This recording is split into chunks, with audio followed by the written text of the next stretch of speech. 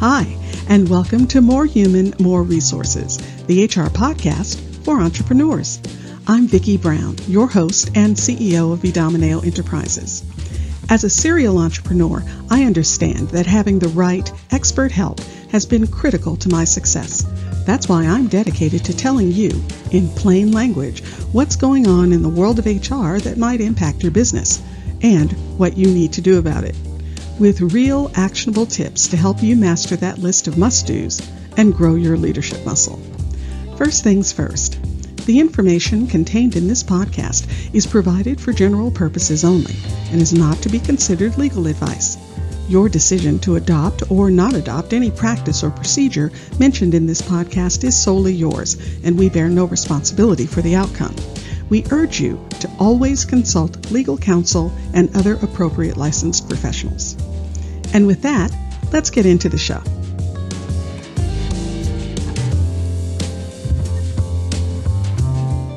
You're listening to Season 1, Episode 32. In this week's episode, our question of the day is how to handle employee expenses.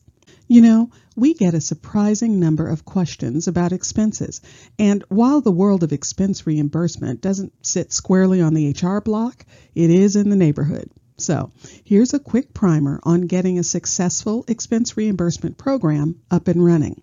First off, and I'm sure this isn't a surprise that I'm saying this, have a policy. You need to define what is and isn't an expense that the company will reimburse, and who is and isn't eligible to incur those expenses. And trust me, just giving someone the company credit card and saying, "Get whatever we need," isn't a strategy, because it opens you up to all sorts of possible issues. The main thing to keep in mind is that reimbursing expenses is an IRS exercise, because the question is, what can your business claim on your tax returns? So you have to stay within IRS guidelines on what can and can't be expensed. And you have to keep records, good records, because you know, the IRS. If they decide to audit your taxes, they will definitely look at reimbursed expenses, and they will want backup. So, back to the policy. Have one, and it should clearly state what's reimbursable, who can be reimbursed, and lay out guidelines for submitting those reimbursements to the company. After all, you don't want to get an expense report in December for the full year, and you don't want to give everyone the ability to charge things to the company. Think carefully about who in your organization should have that financial responsibility. It should be a limited number of people. Otherwise, you can get some ugly surprises, accompanied by, "But I thought I could just charge it to the company." You can have a company credit card if you wish, but there are some hoops to jump through. You need to clearly lay out how often expense reports should be submitted. I suggest no less than monthly. That way you'll have the corresponding receipts for the charges on your monthly bill. You also need to clearly state what happens if you don't get a report with receipts for expenses that someone charged against the card. And no, generally you can't just take the amount out of their check. In fact, check out last week's episode for more information on payroll deductions. The option I usually see is the company considers the charge additional compensation for the employee and issues them a 1099 at the end of the year. Of course, all of that happens with a performance discussion for violating company policy, and there may even be a formal write-up, or in extreme cases, a termination. Another alternative to the company credit card is individual cards issued under the company's account.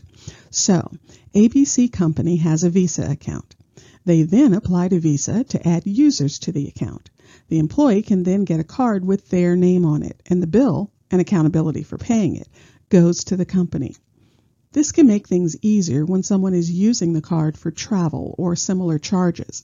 Again, since the company is responsible for paying Visa directly, you'll want to keep tight reins on getting timely expense reports and staying on top of non-reimbursable expenses put on the card, things like in-room movies in the hotel.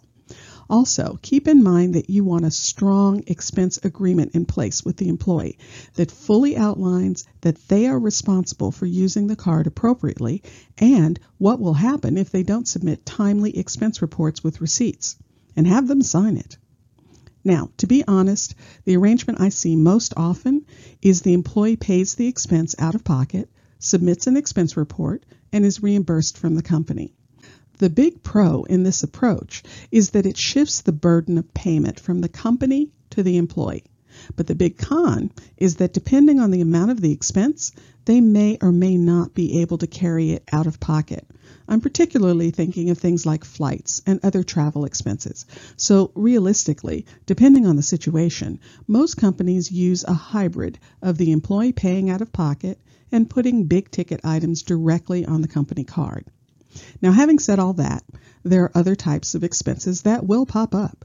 For instance, if you have remote staff, you may, depending on your state, have to provide them reimbursement or an allowance for the equipment and utilities, read internet connection, they use remotely. And if you have an employee go to clients or off-site meetings, etc., you have to reimburse them for mileage. Check out the IRS website for the most recent mileage reimbursement. It generally changes each year. The easiest way to reimburse expenses is to do it through your payroll system versus cutting separate checks.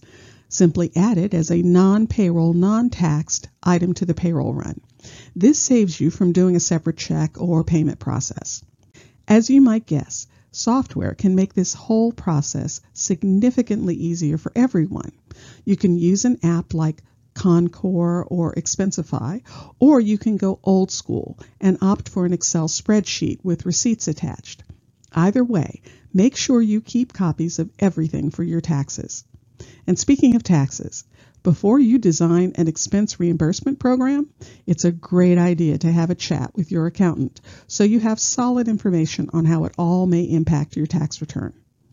And one last bit of advice. It's never a good idea to have a petty cash stash. They're impossible to reconcile, and as a result, money somehow disappears. That's not to say anyone is stealing. It's just that petty cash is very hard to track properly, so it usually doesn't get tracked well. And the result is, well, untracked, read lost, money out of the business. If you found this information helpful, please leave a review and tell a friend. Thanks for spending the time. Until next week, same time, same place.